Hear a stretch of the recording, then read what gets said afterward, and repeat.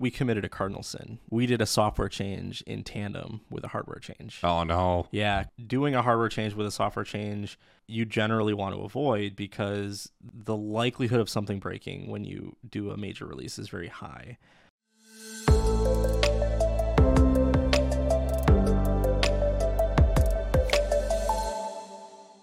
There was an exception that was thrown, and we've never encountered it. And we're like, what do we even do? Oh, it was like a threading issue.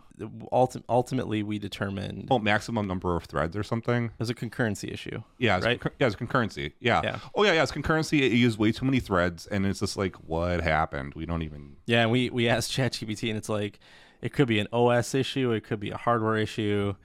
And we don't have this documented very well, but I knew that within the last 30 days, we had upgraded our Azure infrastructure. We went to... we shifted the database server. We shifted... It was the application server in particular that caught my attention because that's where the threads were running for this piece of code. Oh, yeah. But Azure, they monetarily incentivize you to upgrade to like beta hardware. There was a steep discount on the price for the V3 hardware. The V3's I wouldn't call it beta. It's been out for a while. We were on V2, and generally these upgrades are pretty safe. Mm-hmm. But we upgraded to the version 3 hardware. We got like a 30% discount, which adds up. And again, we're in a small business, so I mean, like, one of those dollars matter. Yeah, one of those things where it's like, yeah, let's do it. It's a no-brainer. We had been running that hardware on our lower environments for a period of time, a couple months. But yeah, we ultimately chalked it up to the new hardware. There was something wrong with that node that we were given on that new hardware. We restarted that node, everything was fine. Yeah.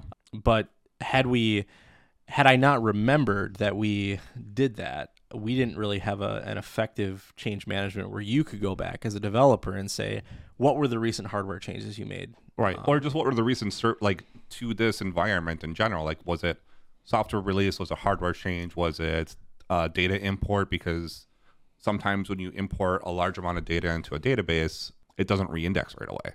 Yeah. So all of your queries are going to underperform. So when SQL executes, it creates a query plan to figure out what's the optimal way to retrieve the data. And sometimes when you import a ton of data, it doesn't do that right away. The query plans aren't. They're not. The statistics aren't updated. Yeah. Yeah. So then it provides an inefficient query, and then that could also tank your system. Yeah. And thinking back to that release, we committed a cardinal sin in that release, and it made it a little bit difficult to troubleshoot. We did a software change in tandem with a hardware change. Oh, no. Yeah, cardinal sin, and we know now not to do that because it makes troubleshooting change. Like, I'm gonna make the slight jerk comment. We should have. We've known this before. I know. It's funny because like we say we're not going to do it, but we had pushed that software release back so far.